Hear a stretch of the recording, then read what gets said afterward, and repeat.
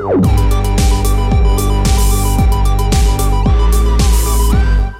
is The Refuge Project. Welcome to The Refuge Project. Today, I am your host, James, and guess who's back? Yeah. Caesar's back! I'm so glad you hit the right button, man. I started to hit the wrong one. I started to hit the... Oh, there we But go. There we go. it's all good. You've been practicing. Yeah. Well, it didn't quite work. I could just think in the dead of night, you're just your fingers just flickering. That's right. And you're like, I need to hit the That's right right. button. That's right. Hey, it's good to be with y'all again. Scheduling conflicts. That's why I haven't been here. That's it.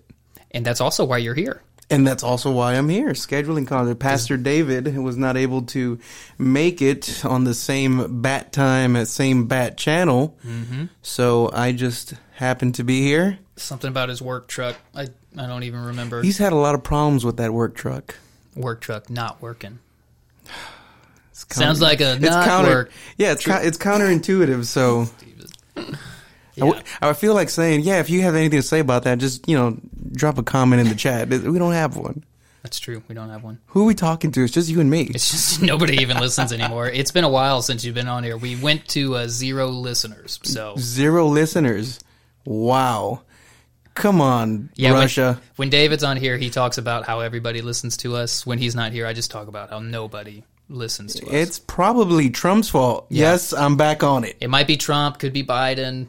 Ukraine, Elon. It's probably Elon. Ever since Elon got Twitter, Twittering. Yeah. What does he call himself? Chief Twit? I don't know. Actually, I think he stepped down. Didn't he step down as CEO? Yeah, but I think it's one of those things that just kind of like appease his shareholders and other companies because he took like a $200 billion hit. But I don't know. He doesn't seem like it's really phasing him. I mean, he does what he wants. Yeah, but hey. So let's see. What does Pastor David always say? So how was your week? It's been good so far. I think it's nighttime this time, and so I'm a little thrown off. My whole week has been off. So, dude, here's something.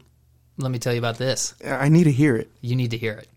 So, today is Tuesday. So, I don't know if you heard my dad no, because you weren't here Sunday. I was not here. So, Sunday, my dad was telling the church, at some point when he was up on stage, he was saying, hey, Brooklyn Tabernacle. Dude, I can't say the word. I was telling Ben this story earlier today, and I still couldn't say the word then. Wait, you can't be saying those kind of things when I'm drinking coffee, man. I was about to. Tabernacle. Tabernacle. Yeah, the Brooklyn Tabernacle Choir. Wow. Gosh, dude, I've never had trouble saying that word until today. If captions was a human. Anyway, they're in Houston. And they're doing 2 services things. They're doing one tonight. In Katy? Well, last night was Katy. Tonight it's still close to Katy. Oh, it's like First Baptist or something, right? Yeah. One of those big churches. And anyway, so my dad texted me, my brother, my sister yesterday during the day. Said, "Hey, we're gonna go to the thing. Anybody interested in coming?" And long story short, I said yes, we're going. So it's me and Tara are supposed to go with my parents now. We're gonna go meet at their house, drive an hour across town, go watch today. Yesterday. And so we're supposed to leave at like 5 or something. And then my dad, he calls me back at around 3 in the afternoon. Mm-hmm. And he probably doesn't want me telling this story, but whatever. He goes... Probably don't listen. Yeah, he's not listening to this. It's fine. My mom might listen. She'll get all mad because she got upset. But anyway, so he calls me at like 3 and he says, hey, so, okay, so, because it's a free event tonight, but I just found out you're still supposed to have a ticket. So I went to get a ticket. They're free tickets, but they're sold out of tickets. So they've already given out all the tickets that they were going to give out. And I said, oh, okay, well, and he goes, but, he goes, here we go. He goes, but the one tomorrow night's not sold out yet. So I reserved some tickets for them. And I looked at them, and I'm pretty sure the tickets are the same tickets as the ones for tonight with just a different date on it. And he goes, I'm pretty sure if I print these tickets, I can make it look like the tickets for tonight. If you want to go, I think I can make it work. I'll get to work on it. And But remember, it's a free thing. It's Yeah. they don't cost anything. Yeah. Basically, this is just a way of them to like understand how many people to expect. And I'm sure that's the gist of it. So my dad. By the way, real quick, interjection, real quick. So, was your dad on that Taylor Swift Ticketmaster debacle? No, okay, I don't think so he said, I said, look, he goes, but I don't know. We could get down there and they say, no, this isn't the right ticket. You can't come in, and it's like an hour across town. And I said, look, if you want to go, I'll go. I don't. We're in whatever you want to do. And it's at a church, right? It's at a church, yeah. Okay. He goes, all right, well, let me work on this. So I'll call you back. And so I text him at like 4:30 or so. I say, hey, so what are we doing this? And he goes, yeah, I got him. He goes, your mom's pretty mad. I don't know if she's gonna come. She thinks we're. You guys are running a heist. Yeah. It's a heist. It's a legitimate heist. He goes, I don't think she's coming, but if y'all want to go, I said, we're in. If you're going, we'll go. And he goes, all right, yeah, come on over. So we go. And we drive across town. We get there. We hit all this traffic. We get there like right as the thing's supposed to start, like 5 minutes before. Mm-hmm. And we walk in, and there's people at all the doors to go into the sanctuary, like greeter people. Yes. But none of them are taking tickets. Okay, So go ahead. yeah, he's got this. So we're gonna go to the balcony, right? And we go up there. My dad was ahead of me on the stairs. Okay. And so I get like halfway up the stairs. This is the one time you might actually want to play the song. Yeah. and as I'm getting to the top of the stairs, he's coming back down the stairs, and he's going, "Go back, go back." And I said, "What?" And so I turn around. He goes, "This lady's actually checking tickets up here. Go back down." And so we go back down because we had already almost went in at the bottom, but we stopped to go to the bathroom first. The music's done. So then we just went in at the bottom, and nobody asked for anything, and we sat in, and it was fun. Yeah, we're good. And there was plenty of seats there. We didn't like steal somebody's seat, but Your it was a pretty full. ended up. My mom did not come. She felt like in we were protest. She was very. She did not feel like this was an okay thing to do. Okay. To sneak into a free event. At a Christian church. Which we didn't even sneak in. We just walked in the door. We were welcomed. Everybody was happy we were there. We were happy we were there. It was... you know who else was happy that you were there? The Brooklyn Tabernacle Choir. Jesus was happy I was there, for sure. It was they did a great job, too. It was really nice, and we had a good time. I'm conflicted. I think everybody was a little bit. Yeah, I'm thinking of, like in the cartoons, whenever you have the little angel on one side, and you got the little devil, and little horn dude on the other side, and then they're like, "Do it, no, don't go, no, do it, don't go." We didn't lie to anybody. We just walked in. That was it. We didn't. But your intention was to listen to some good Jesus music and hear about the Lord. Yeah, they're like Grammy Award winners and stuff, huh? Yeah. Yeah, they're pretty legit. They all sang amazing. It was actually pretty sad. They, before the thing started, so they had the pastors of... Simbala, is that their last name? I don't know. My dad could tell you. I couldn't tell you.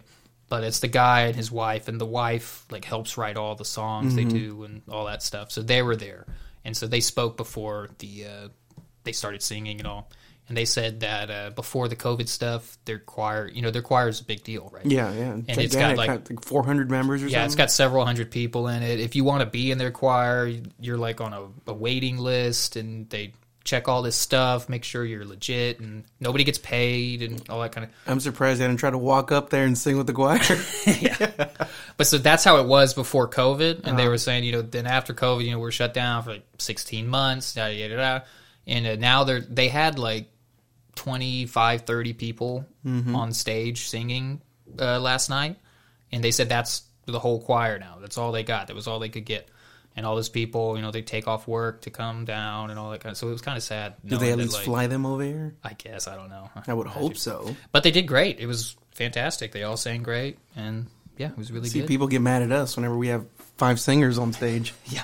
This was like 30 people with microphones. There you go. Yeah.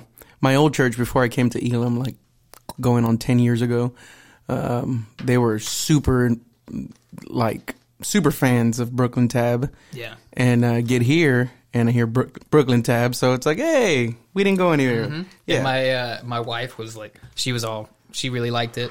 So she's out there making pots today in the garage on her wheel. She's listening to Brooklyn Tab out there. Now that's interesting because she didn't have a church background, right? Like not much. Not much, especially like if you've been Brooklyn Tab is like being baptized by fire, right? I mean, it's like it's a rite of passage almost for modern day Christians. You're gonna hear a Brooklyn Tab song. Yeah. So was this a new revelation for her, or was this something that, you know? Well, I mean, she's heard a bunch of those. I think I had heard they probably did like 10 songs or so, and I probably heard 8 or 9 of them. Okay, and we've done them here because my dad's done them in the choir, or my dad sang them in the worship, or something. I've heard, or I think they covered 1 or 2. That was like, what did they do? They did that "Give Me Jesus" song. No, that's a good song, which I don't think is originally them. So they did that one. I was going to try to sing it, but no, I'd spare you right now. Yeah, thanks. But so I mean, Tara's heard a lot of those songs too, but she heard it from the source this time. So how did that make you feel as a husband whenever your wife is just doing her pottery works and stuff, and you're just passing by, and instead of her bumping to Cardi B or something like that, she's got Brooklyn Tab just that's cool with me, man. She can listen to whatever she wants. Put a smile on your face. She'll listen to, I think a couple days ago she'll go on these kicks because she'll be out there for a few hours, so she needs a good amount of time of something to listen to. And so she'll go on these kicks where she's also really into, which seems to be big these days, these people listening to the interrogations. You ever heard of this? I'm not familiar. This is getting big, where people, because everybody, especially the girls, are all into the murder, everything, all the crime stuff. Yep. So now this is a step further, where instead of listening to a podcast or something where they're talking about these crimes, they just put the interrogation online, and people watch an interrogation. I'm sure you just did a play on words, and I'm too dumb to get it, but interrogation. No, you were too smart to get it. I didn't know I was doing it. She's been doing that too. But but she'll also just go on these things where she'll watch all these videos of like Christian apologists talking about like debating atheists or so stuff. She's going hard in the paint. She'll just listen to like any of that stuff. She's just interested. She's just interested in stuff, so she'll listen to it all.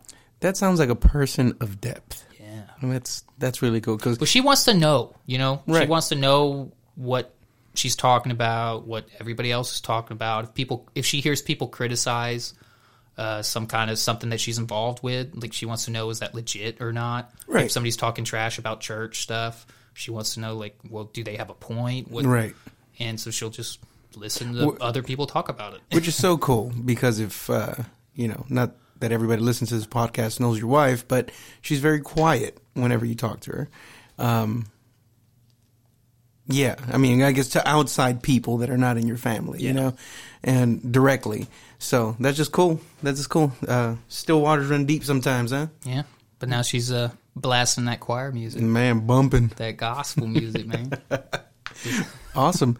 Well, my week. Yeah, thanks, James. Got to follow that up. Sorry. No, man. No, my week. It's been a little weird. There's some tension and conflict at work. I'm a bivocational preacher, so nice. So that's just it's awkward. Going into work, knowing that there's some tension between you and the boss. You're involved in the tension. It's not It's almost no. I am involved in the tension, but it's not like coworkers and stuff. No, it's the boss. It's the owner. Yeah. So it's he. Let's see. How do we phrase this? It's I'm not above reproach. We all make input errors and things that we do.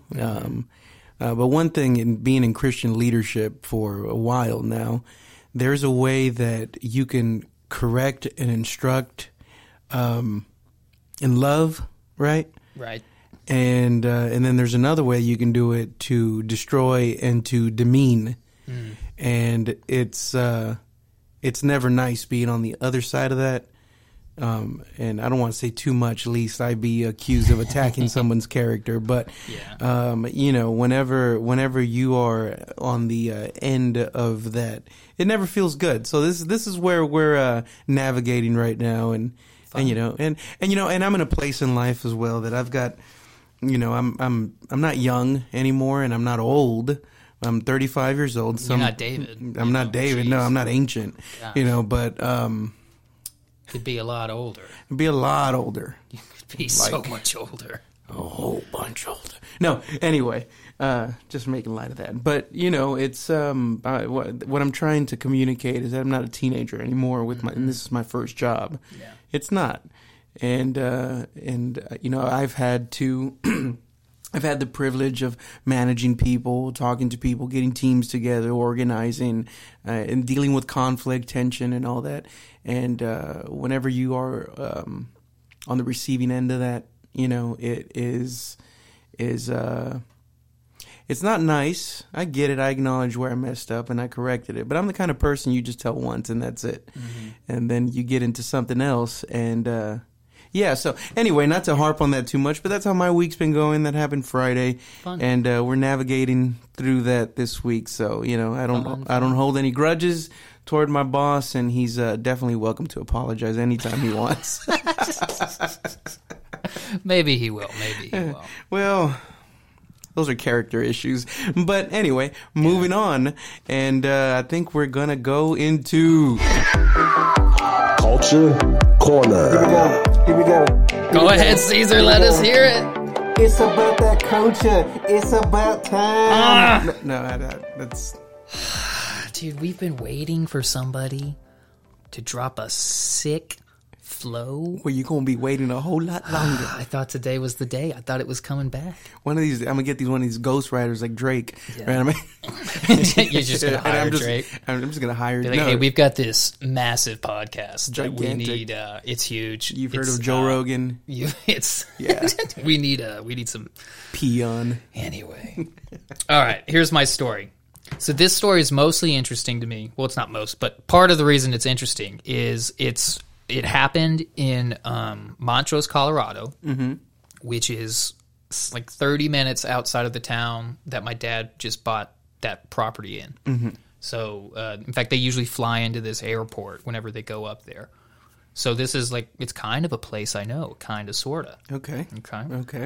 So this is what happened. So there's this mom who's in her 60s and her daughter who's in her 40s, and they own this funeral home in Montrose, Colorado, and they just got busted for selling people's body parts without them knowing. So this is what happened. People would take their dead ones. relative there, and they would say, hey, they'd pay them $1,000 to cremate the body. Okay. And then the mom/daughter would sell the body parts to some scientific research blah, blah, blah person under the table, and just take some ashes from some of the other cremated people, take a few from here, a little bit from here, put it in an urn, and give it to the people, say, here's your dead grandma. There you go. And just never tell them about it. And they were doing this for like 15, 20 years, something like that. They did it for a long time. Wow. And they just finally got busted for it. And the mom, who's like 65, she's 69.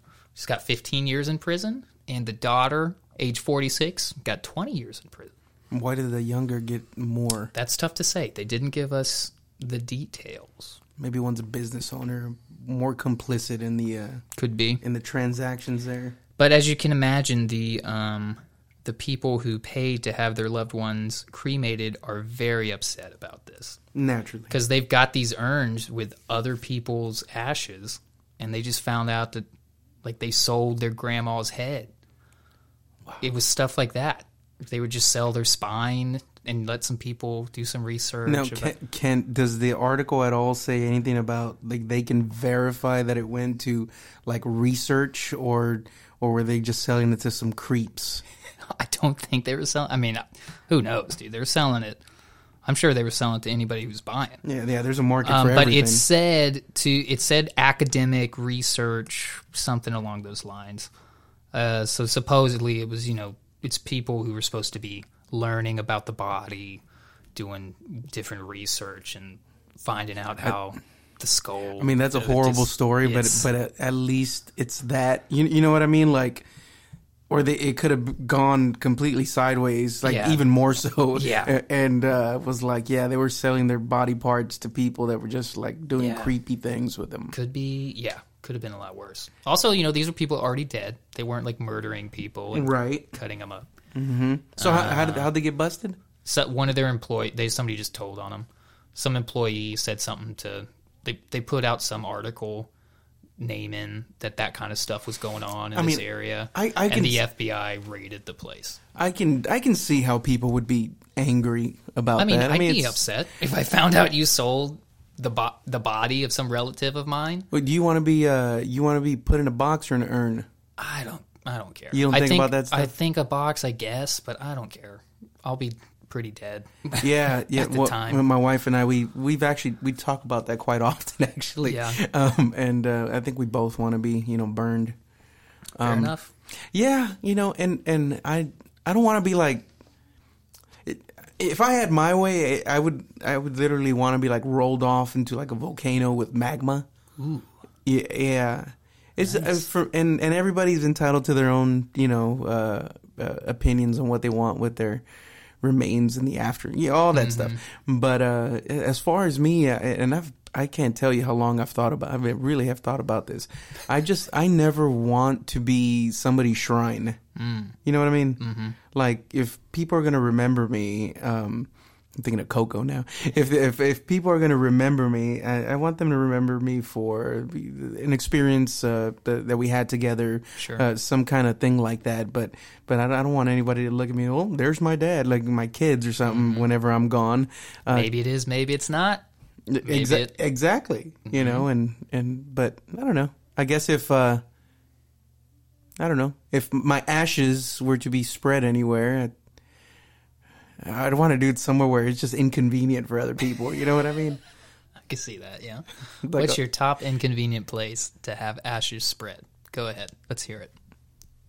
Like somewhere where you would have to fly there and then take a boat. But that kind of inconvenience. Yeah, that kind of inconvenience. I thought you meant inconvenience that they're there. Like I'm just going about my day and now these ashes are in the way. Well, that too. Like, Buffalo Bayou Park or something like that. But there's probably already a lot of dead bodies in there so that have been unaccounted for. Hey, we're in Houston. We're in Houston. Y'all want to come play? Y'all want to find out? Come to Houston. I've definitely thought about my death a bunch, but not the specifics of what I want done to my body. That hasn't even crossed my mind. Donate it to science. Yeah, I don't know. Because you are an immaculate man. Just freeze me and just say... Did you miss me? I did. I really did. Yeah. I'm telling you. Not a part of our culture corner. See, that's my word now. It's that tongue twister. Tabernacle. Yeah, for real. Aluminium. This is not my story, but I want to mention it because I talked about Houston and I just want to put this out there. So a couple weeks ago, I think it was last week, apparently we have taquerias here. If you don't have them up north or in the Ukraine or anything like that, we understand. But here, tacos they're God's gift to mankind. I mean, they are just amazing. You can make anything into a taco. It's fantastic. But anyway, the taqueria, Let's talk about it. Taqueria out there called the Ranchito. I think it's number 4. Somebody went in there and they robbed the place, and they went in there with a gun, waving it around. They robbed the patrons. They robbed the establishment. Took all the tacos? No, they didn't take the tacos. They were taking people's money and their belongings and things. Well, one thing that they did was whenever they turned around, one of the patrons, he was armed, and he shot the guy. The guy that was robbing him? The guy that was robbing him. He killed the guy, and he gave everybody their money back, and then he left. And you say the page, like somebody was eating tacos. Yeah, just some guy that was there that got robbed. Yeah, so he got robbed. Shoots the guy as he turns around, and this guy's waving it everywhere, exiting out the door, and so the police put out an inquiry to talk to this guy, but they had to preface it saying, there's no charges on you, but we want to talk to you.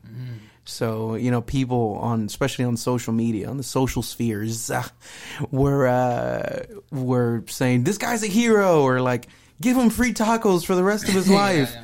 And and a part of that is fun to read, and the other sad reality is that just some poor soul out there lost their life because they were playing stupid games and they won a stupid prize. Probably for just like a few $100, dude. If even that, right? Yeah. And so I would not talk to the police if I was him, probably. That's what people were saying. I wouldn't go out of my way to do it. And people were just like, nope. And people are going to be people, and they're like, well, just another piece of garbage off the streets and all that. It's like, look, he's somebody's son. There's a grieving mother out there. There's a grieving family out there. And I get it. He's a criminal, and criminals, they especially if you're not an active member of an active citizen to where you are benefiting the society. I understand it. I understand people's rage when it comes to that stuff. Yeah. But on the other side of it too, it's like, okay, there's a grieving mom, there's a soul. We don't know if he knew Jesus or not, so anyway, but it's a Houston story. It's a sad story. Yeah. So anyway, a little more lighthearted now. Celine Dion. This story comes from Rolling Stone, but I'm reading it from an article found in Fox News. So all my conservatives said amen. All right. So Celine Dion fans protest outside Rolling Stone offices after she's left off of the 200 greatest singers list. Of like all time? Of all time, according to Rolling Stone. Oh, she's got to be on there. And here's the thing. Oh, yeah. I mean, she was a star in the 80s. She's been relevant ever since then. So Celine Dion fans are showing their loyalty towards the singer in a major way. They are protesting in the streets outside of Rolling Stone office buildings in New York with signs and let's see.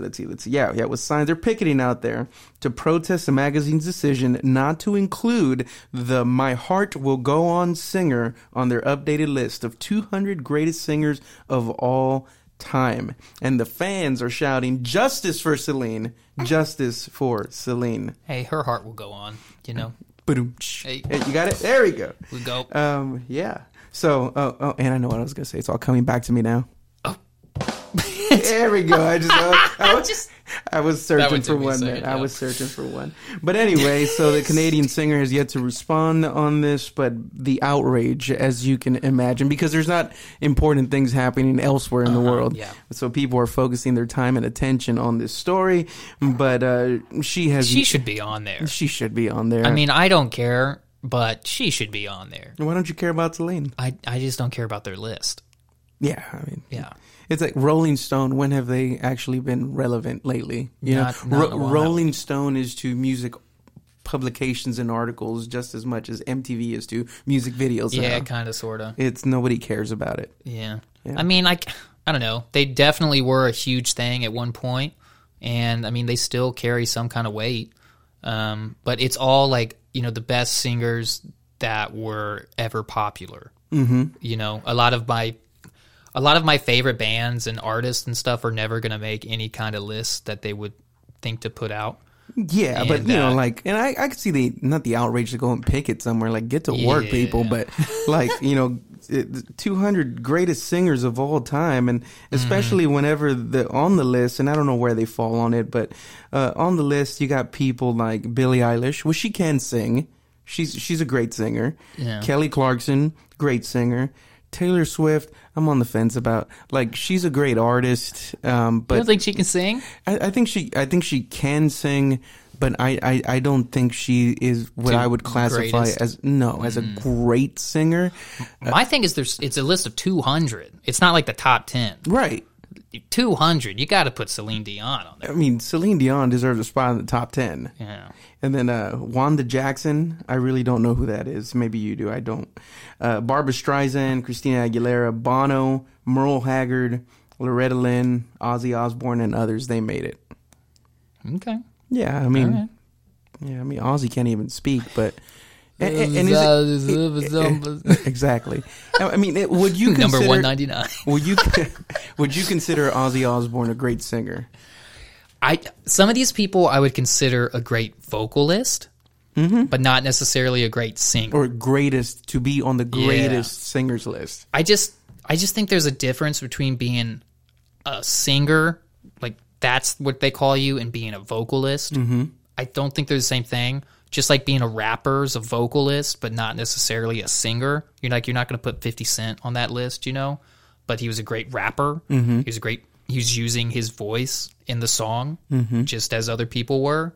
So I don't know. It's when you say singer, to me, I'm thinking singing. I'm thinking like Frank Sinatra, or I would think Celine Dion. I would think singers. Yeah. I wouldn't think like a lot of these rock bands like Bono and Billie Eilish, and I wouldn't think that. Just because I think it's a different thing what they're doing. I don't know, and I haven't read the article, just like everything else that we comment on, right? like fully. But I think there's probably some confusion there between a great artist, because you don't have to be a great vocalist to be a great artist. Yeah, an artist is kind of encompasses more than just vocal. There's visual. There's the whole artist package. Just the way the lyrics are presented. Yeah. So that whole thing. Anyway, so everybody's all up in arms about that, and apparently that just comes with an announcement or something like that she's been dealing with some kind of neurological disease or something like that. So I don't know. I don't know about all that, but Celine Dion, get well, and you are definitely in my top 100. All right. Well, hey, here's a song for you guys.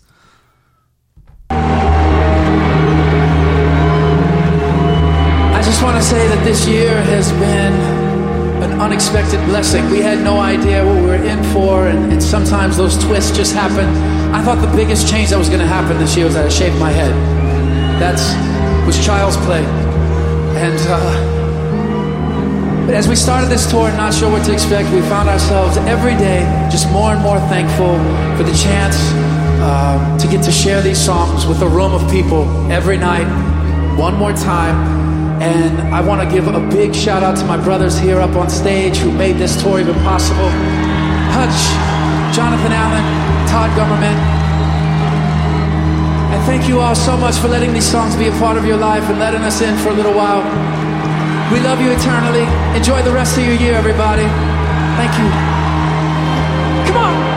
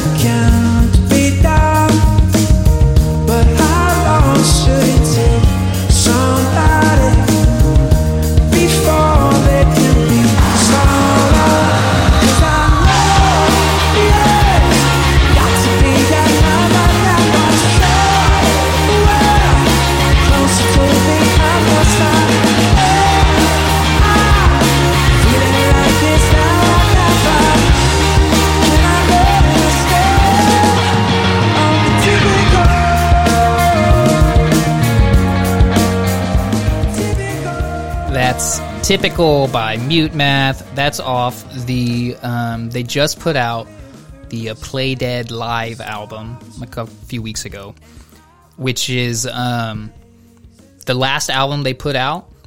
It's probably been like 4 years or something like that since they put out that album, which was their last album.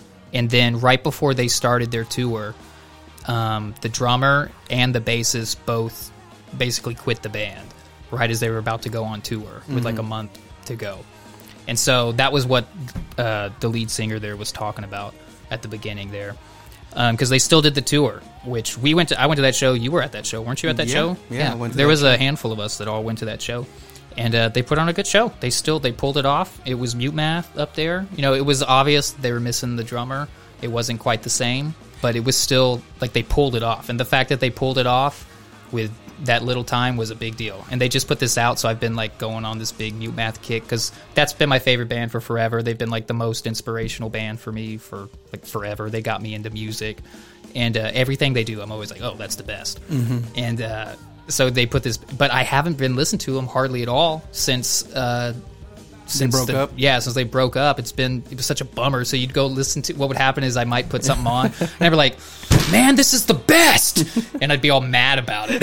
because I was like, they're like, why won't you just be a band again? Yeah. But they just put this out. They also put up the whole concert on YouTube. It's just like a camera from the sound desk, and that's it. It's just like a one-shot of the thing. So is this Darren King drumming? No, this is the other guy. guy, the Hutch. I don't remember what his last name is, though. But so, this song is off their first album. This was the song that kind of put them on the map. But this is at the last big show that they recorded there. Yeah.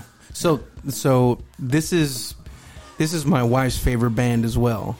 She's got good taste. Yeah. And whenever we started dating, then we got married and stuff, and she was listening to this, so she turned me on to Mute Math, and I'd never heard him before that. So the first time that I really was acquainted with them was that concert. Oh, was that show? Right after Darren King and the bass player quit. So, but I would have not known the wiser, you know, because I wasn't that involved with Darren King's drumming. Yeah. But then after going back and hearing Darren King, you're like, oh, sure. Yeah. I mean, this guy's top notch. Like, I think I told you at that show when you asked me what you think, you know, and my thing with his drumming is just like he's so.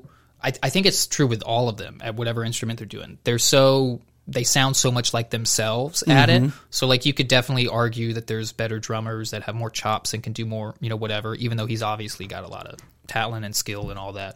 But he has his own, when you hear him drum, you go, oh, that sounds like Darren King drumming. When I hear Nate Smith drum, I go, that sounds like Nate Smith drumming. You know, he's very much like that. So to replace him, you don't get the same feel when they're playing. I heard Nate Smith just a couple months ago. He came on that John Mayer tour. He wasn't playing for John Mayer, but he was playing for his opening act, and it was wow. Yeah, he's amazing. Yeah, but that's the thing. Like when he plays, you go, that sounds like Nate Smith grooving and all. So that was my thing with that. It's the same thing with the bass player that left. He very much has his own style and way of playing, and. So it was kind of sad that they weren't there, but the fact that they pulled it off, and it was a great show. It was great. In fact, that show is actually funny because I had a few friends. Like I brought a handful of people to the show with me. Is that where you were running around shirtless? You keep saying that, and I don't remember that.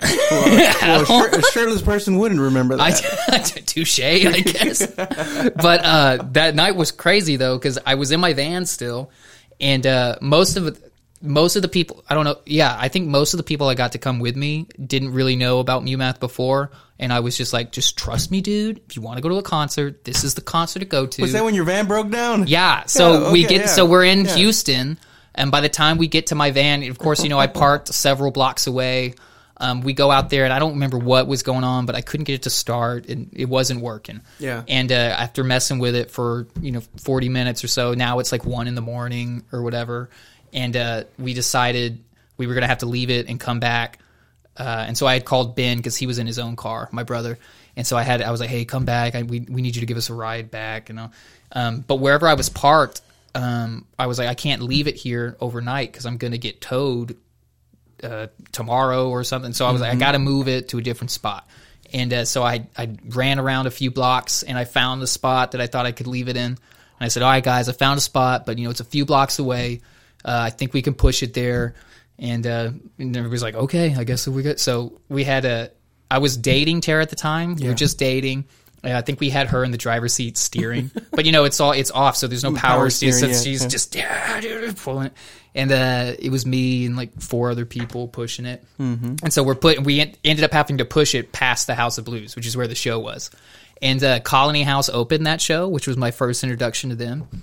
Which now I like Colony House, so it was a good. So I have I wouldn't call him a friend, but I have a contact that he's actually their front of house engineer. Hey, there you go. I jammed with this guy. He's a fantastic keys player, but so I have him on my feed, on my Very socials. nice. So every time he's posting, we're in Germany, we're here, we're whatever. Cool. And I'm like, dude. Anyway. Well, so we're pushing the van past House of Blues. We're on the street. House of Blues is right there next to us. And so Colony House is on the street too, like loading up their gear. And so that's on one side of the street. Like on the left side is them in their van loading stuff up. And then on the right side of the street is Paul Meany, the lead singer from Mute Math. And there's a few people talking to him, I guess, like asking for his autograph stuff. And in the middle of the street is me pushing my Astro van. And, and the people from Colony. And so, everybody's looking at us because it's like a whole scene, And the Colony House guys are staring at us. And I was like, oh, hey, guys, great show tonight. They're like, oh, thanks, man. And we're like, that's just, and we pushed it down, we rolled down the hill, put the car in. Real quick, in Colony House, those, the drummer and the lead singer are Stephen Curtis Chapman's kids. Which I found out later. Yeah. Because I think Rayanne was at that show too, and so she where was their has to Christian look it up. character and watching you just pull that band? We had it. There was like I said, there was like 3 or 4 people pushing. There wasn't really anything else they were gonna do. But yeah, so we pushed it, and it was funny because shortly before we had that night, I don't remember how it came up. I was talking to Tara, and I was trying to describe to her how I find myself in weird situations like that somewhat regularly, but it always works out. It's because your last name's Nissen. Yeah. I said something about me being a Nissen and all, like we have these issues. I said, but look, even though that happens, we'll have these weird things. I said, if you're with me, it's going to be all right. Like we're going to come out of it okay. You're going to have some times like this where we got to push the car and it's going to be, but like it's going to be okay in the end.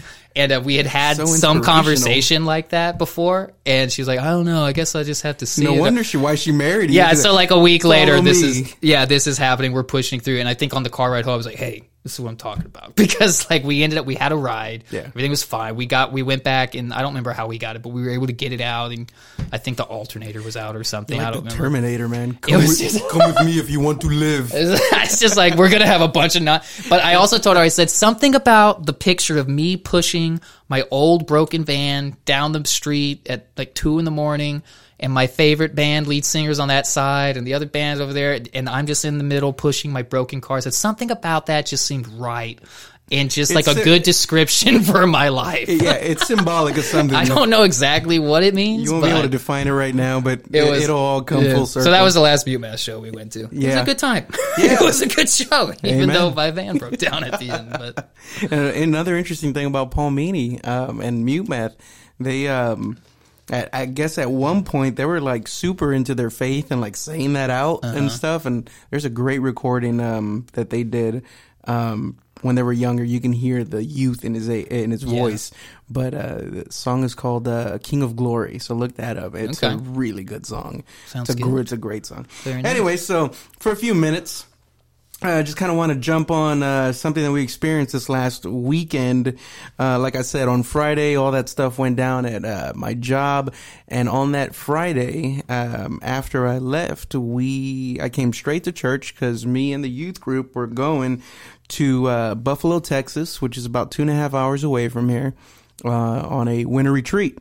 So this northeast this is in between Houston and Dallas. Okay, up there. Yeah, Gotcha. up there. You got some kinfolk in that area. Yeah, so we've been preparing for weeks, months actually, and in the time that we find ourselves right now, there's just a lot of extra planning that needs to go on with prices being sky high on everything, transportation, fuel, and all that. A lot more planning than we're used to.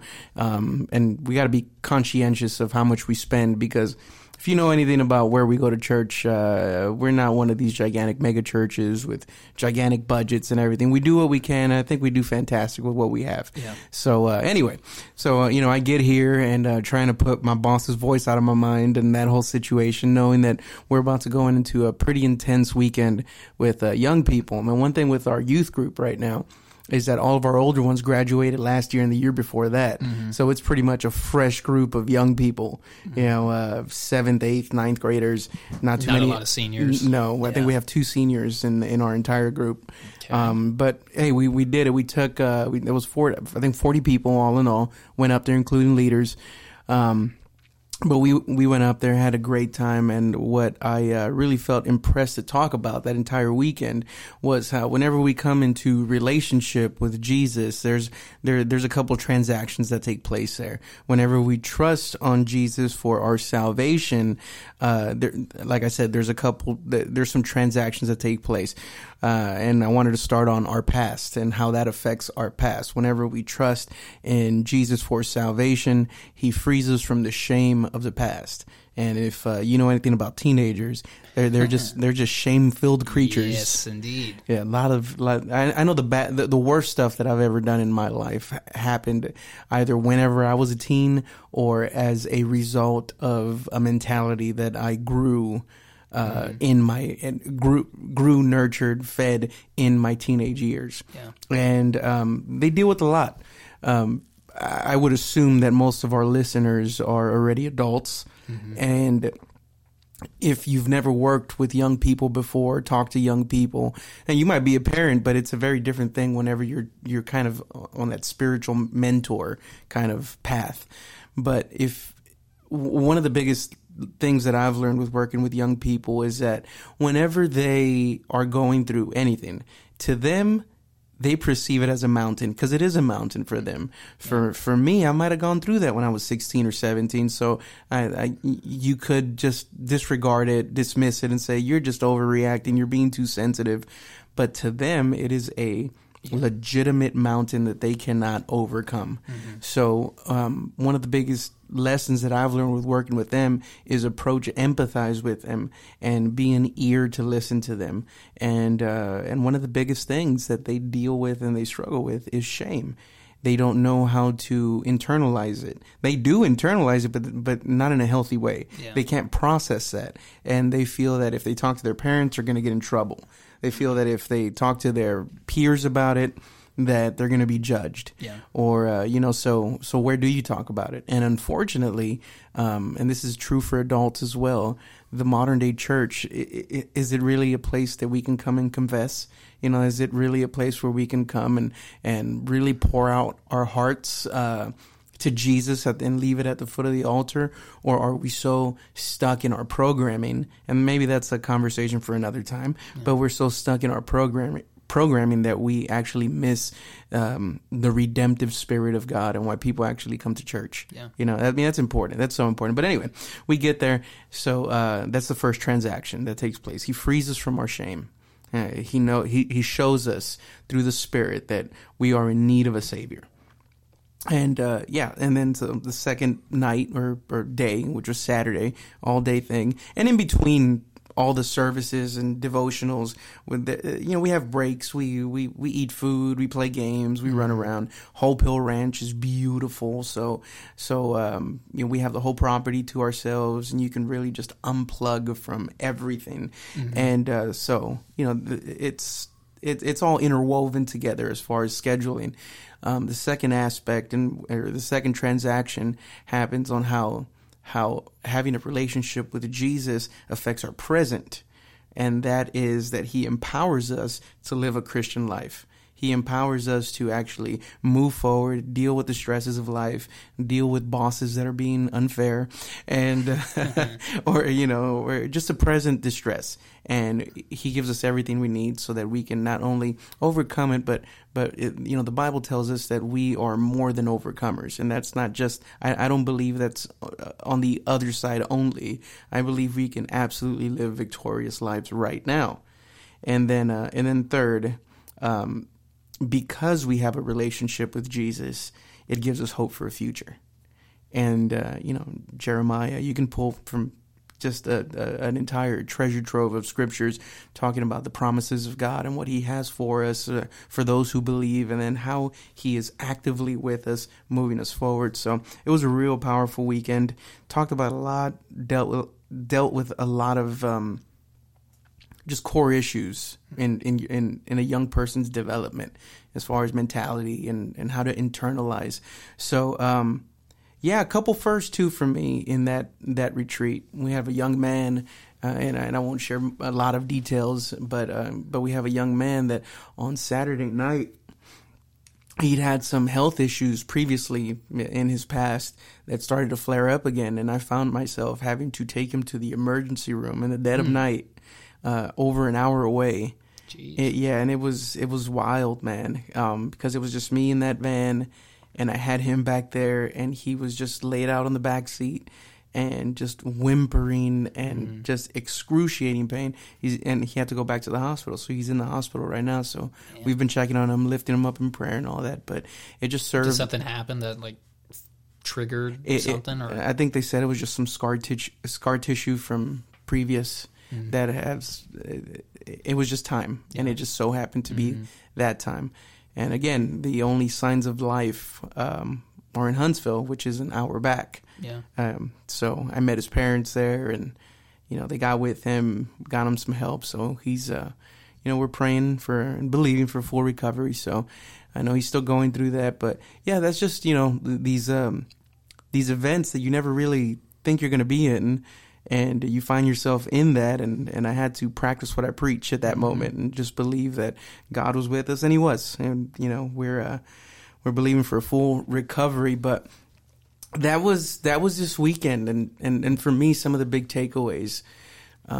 Always, whenever you can get out into the wilderness, you can get out and separate yourself from your phone, from your tablets, from your computers and TVs, and all of that stuff. Even negative voices. I know that was me personally.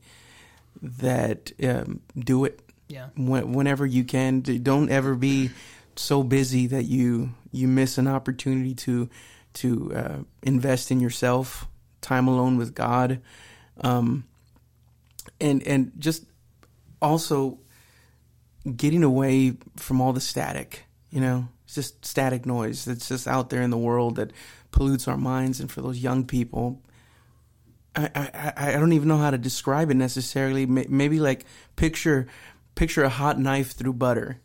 That the way that the Holy Spirit just cut through everything, and we were able to disengage. It was so meaningful and impactful, and I know that they were changed. I know that I was changed, and that's what my prayers were. The staff that we took up there, they totally killed it. They did an amazing job. I think I have the best youth staff, the best youth staff in ever. Was this something you had to speak at the whole time, or was this something? Okay, I did. So I had to deliver and prepare for 4 different types of messages, devotionals, and after you were already upset from all the job stuff. Oh man, yeah, absolutely, and it never fails. It never fails, because whenever we have any kind of spiritual thing going on around the church, or some kind of event that we're all focusing, convocations are a great example. Yeah, for sure. Things always seem to be like at an all-time tension in the build-up to convocation for us. I think Pastor Mark spoke a little bit about that last time, right? And I'm talking to one of the people that we've had on this podcast, Chevo. I talk to him all the time about this, especially around this time, because things always seem to be elevated with people's personalities and stuff. And it's not that they're evil or anything like that. It's just whenever we are, I like to say that whenever the Lord is about to bless, the devil's gonna mess. And that's one of my preacherisms. But it rhymes. It rhymes. It makes sense. People are going to remember that. Yeah. The Lord's getting ready to bless, so the devil's going to start to mess. And say it again. But and it's so true. And I really, and I knew that then. Whenever my boss was getting at me, I'm like, okay, right now this is something else, because I've been there going on 2 years, and this is not a normal thing. Yeah. So I think unbeknownst to him, he was probably being used in all of that to try to throw me off my game. Yeah. But I went in there with a purposed, intentional mentality of what was taking place and what was going to take place, and what I was reassured of, that God was going to move that week and that weekend, and He did. So many takeaways, so many victories, young people being delivered from themselves, from their sin, from all this, and it's it's the joy of my life to do that kind of work. I love ministering whenever I get a chance to anybody who would listen, and especially in that context, because they're kind of forced to listen, at that point. But yeah, man, it was so good. We had a blast, and and then so busy, right? Busy, and I actually started taking some classes with some of the other leadership here in the church. Yeah, you're saying you just came from that. Yeah, I just came from that right now, So is this straight like into a the podcast. 4-week thing, something like that? I think it's like a 6-month thing. It's a 6-month commitment, and it's really legit. And it's these guys from, I believe, North Carolina, I think, and they're doctors in divinity and all this stuff, and they work at a church, and it's really good content. But it's just about leadership, with the focus in faith. It's through faith. It's through Jesus, not just like these blanket terms that you find in business or whatever. But one of the things that's very interesting is they talked about an acronym that C.S. Lewis, I don't know if he actually made it, but they pulled this acronym out out of the word busy. And they really are emphasizing you to rethink what busy means. If you're somebody that's constantly busy, are you being busy for the right kind of things, right? But the way that they break it down is that acronym is being under Satan's yoke. Ooh. Yeah. So are you a busy person? And what is busy really? So they don't want you to be busy. They don't want you to be busy. No, because a busy person is kind of a person that's led by impulse rather than whenever you plan for things and you prepare for things. Yeah. And I see where they're coming from on that. If you can keep a person busy, especially with the mundane stuff of life, then you don't have time for anything. Yeah. Anything, especially meaningful things. Yeah. If you're a person that you're too busy for your kids, you're too busy for your wife, you're too busy for your church, especially for God, or busy for yourself, like where there are self-developmental things. And I'm not a motivational speaker, I'm a preacher, but God wants us to be the best version we can be in mind, body, soul, right? Spirit. He wants us to be the best that we can be for him. And whenever we lack in any one of these areas, if we're tired all the time physically, we're not going to be beneficial in anything else spiritually, right? Spirit. Yeah. If you're so tired you can't even pray and you go to sleep, then you're not doing anything in the spirit anymore. Inversely, right? The other side of that is that if you are just so spiritually minded and you're curled up in a cave somewhere for 4 hours, there's people that they're lost, they're hurt, they're dying. They need a voice of reason. They need a voice of hope. They need to see Jesus in somebody. But if you're just in your Christian commune, then you're not going to be beneficial for God at all. Yeah. And we need to be witnesses. We're called to be witnesses. We're called to live out there in the world. We're not a part of the world. We're not supposed to enjoy what they enjoy and give ourselves the way they give themselves. But we understand that we are pilgrims. That we're just coming through, but that is something I think we can focus on a lot, maybe in another episode. Because in my upbringing as a Christian at 19, I was taught as if now you're saved, now go seclude yourself, and that's not right. Yeah, that's not. That I burned too many bridges in my life to where there's people, because of those burned bridges, that I don't have communication with anymore. And, God knows what he's doing. He does his thing, and I trust him. But I also feel responsible for my actions, for how I did close off some doors of communication where now I could really see that would have been beneficial to the person. Especially you look at them on social media and stuff, you see that they're not living their best life now, you know what I mean? Yeah. And yeah, so busy, right? Being under Satan's yoke. And that kind of underscores this last weekend on how important it was to disconnect, to get away, and to focus in on God and let him speak into yourself, and let you know you are all the promises. You are loved, you are called, you are the elect, you are my chosen you are the apple of my eye. all you're not that. all that good stuff, and yeah. So it was a very, very powerful weekend. That's great. Yeah.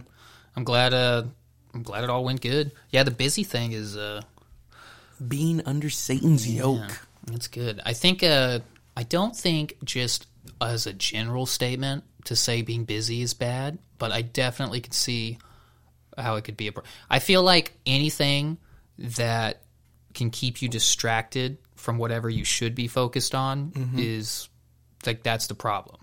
Which it could just be busy. Yeah. That'll keep you from focusing on whatever it is God wants you to focus on. Because I definitely know people that get all wrapped up in their ministry or just church stuff in general, and they get so wrapped up in it and so busy with it that they kind of start missing the point of stuff, you know? You miss the mark completely. So I could definitely see that. But, you could also be busy doing God's work.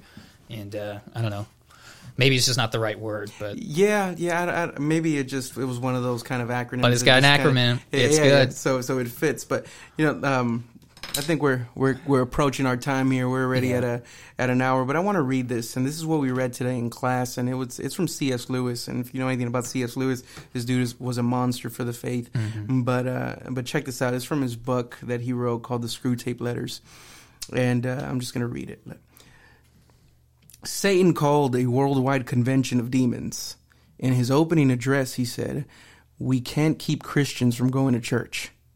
We can't keep them from reading their Bibles and knowing the truth. We can't even keep them from forming an intimate relationship with their Savior. Once they gain that connection with Jesus, our power over them is broken. So let them go to their churches. Let them have their covered dish dinners, but steal their time, so they don't have time to develop a relationship with Jesus Christ. This is what I want you to do," said Satan. "Distract them from gaining hold of their Savior and maintaining that vital connection throughout their day." "How shall we do this?" his demon shouted. "Keep them busy in the non-essentials of life and invent innumerable schemes to occupy their minds," he answered. "Tempt them to spend, and borrow. Persuade them to work 6 to 7 days each week, 10 to 12 hours a day, so they can afford their empty lifestyles. Keep them from spending time with their children. As their families fragment, soon their homes will offer no escape from the pressures of work. Overstimulate their minds so that they cannot hear that still, small voice. Entice them to listen to music wherever they drive. To keep the TVs, PCs, and their mobile devices going constantly in their home and see that every store and restaurant in the world plays non-biblical music constantly. This will jam their minds and break that union with Christ. Fill the coffee tables with magazines and newspapers. Pound their minds with the news and social media 24 hours a day. Invade their driving moments with billboards. Flood their mailboxes and inboxes with junk mail, mail-order catalogs, sweepstakes, and every kind of newsletter and promotional offering free products, services, and false hopes. Even in their recreation, let them be excessive. Have them return from their recreation, even in their recreation, let them be excessive. Even them in their recreation, exhausted. Keep them too busy to go out in nature and reflect on God's creation. Send them to amusement parks, sporting events, plays, concerts, and movies instead. Keep them busy. And when they meet for spiritual fellowship, involve them in gossip and small talk so that they leave with troubled consciences. Crowd their lives with so many good causes that they have no time to seek power from Jesus. Soon they will be working in their own strength, sacrificing their health and family for the good of the cause. It will work. It was quite a plan. The demons went eagerly to their assignments, causing Christians everywhere to get busier and more rushed, going here and there, having little time for their God or their families, having no time to tell others about the power of Jesus to change lives. I guess the question is, has the devil been successful in his schemes? You be the judge. Busy. That's good. Yeah. I think for my own, I don't know what the word is. Instead of saying everybody's busy, I would say everybody's distracted. Mm-hmm. That, to me, that fits better. But I totally agree with what they're saying. Yeah, I feel like so many issues that people have is just from them losing focus and being distracted in everything. When you were reading that, I was thinking of my sister did this series at some point on the Sabbath, just talking about the Sabbath. Why do we have the Sabbath? When's the Sabbath? Just all that kind of stuff. Mm-hmm. And how important it is to have a Sabbath and just to have a day of rest. And I feel like if I ever find myself not having a day to sit down and go take a nap and just this is the day where I'm going to chill, I'm so unproductive with the rest of my week, right? And just mentally drained. And it's so important for me to just have a day to go sit down and just chill. Which on my Sabbath, it's Sundays, so I'm still like working. I'm still going for the first half of the day, but just to have the second to say after church, I'm gonna go eat lunch and then I'm gonna go take a nap. Yeah. And I'm going to chill that evening, depending what all is going on, I'm going to sit around, and this is a day where it's okay for me to sit around because most of the stuff that I'm working on, just in my own personal life and career and the career goals and all that stuff, right? It's stuff that it's not something I'm going to go clock in at a job and get taken. It's stuff that you're going to do in your own time. Right. So if I have free time from something, I'm always like, I got to be working on it. If I'm not working on it, I feel like I'm being lazy or, you know what I mean? So for me to have a day where I say it's okay to not work on stuff and to relax and get ready to go so that tomorrow you can be effective is really important for me. Yeah. Yeah, and I think, tonight what we're talking about, it's just let this be your daily reminder, your weekly reminder on how important it is to unplug, even though you have to plug in to hear this. But plug in and plug out. Yeah, but it's important to unplug and understand that whenever you do that, don't fill your time with something else that's just going to take your time. Mm-hmm. You got to be absolutely intentional to spend time with your wife, with your kids, with self-development, time with the Lord, with God, with yourself, all of the above. And then for the parents that are out there, I deal with the result of y'all's bad parenting. I hate to say it that way, but that's true. I love for you to say it that way. that I see firsthand the result of dad not having too much time for the kids, or the result of dad coming home with a bad attitude and how that trickles over to the mom and they're arguing in front of their kids. And now that's providing a framework for that student, that young individual, and that is letting them know that they can act or they're supposed to act. You're setting up the expectation on how they are supposed to act whenever they are in relationships with people that are supposed to be the most important, the ones that they're supposed to love the most and hold dearest. And it's toxic and it hurts people. And that is a result of, whenever all that happens, it brings about shame in their life. They have no motivation for their future or for their present and forget about the future. Yeah. And that's why this generation of young kids, I don't even know what generation that is now. Maybe Z or I lost track. But this generation of kids, you can take all the generations that have come before them, lump them all together, and the amount of attempted suicides and people that are anxious and depressed, it's off the charts. It's off the charts with this generation. This generation as a whole, right? You can stack up all the previous generations since recorded history, and this generation has had more suicide attempts, more people just lost in depression, and that is a result. That is an absolute result of terrible parenting. And there's no more parents in the home anymore. Yeah. We're all too busy.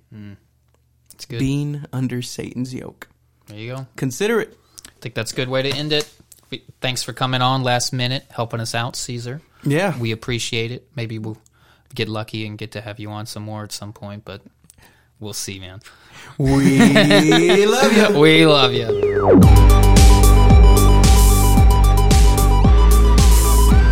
This is The Refuge Project.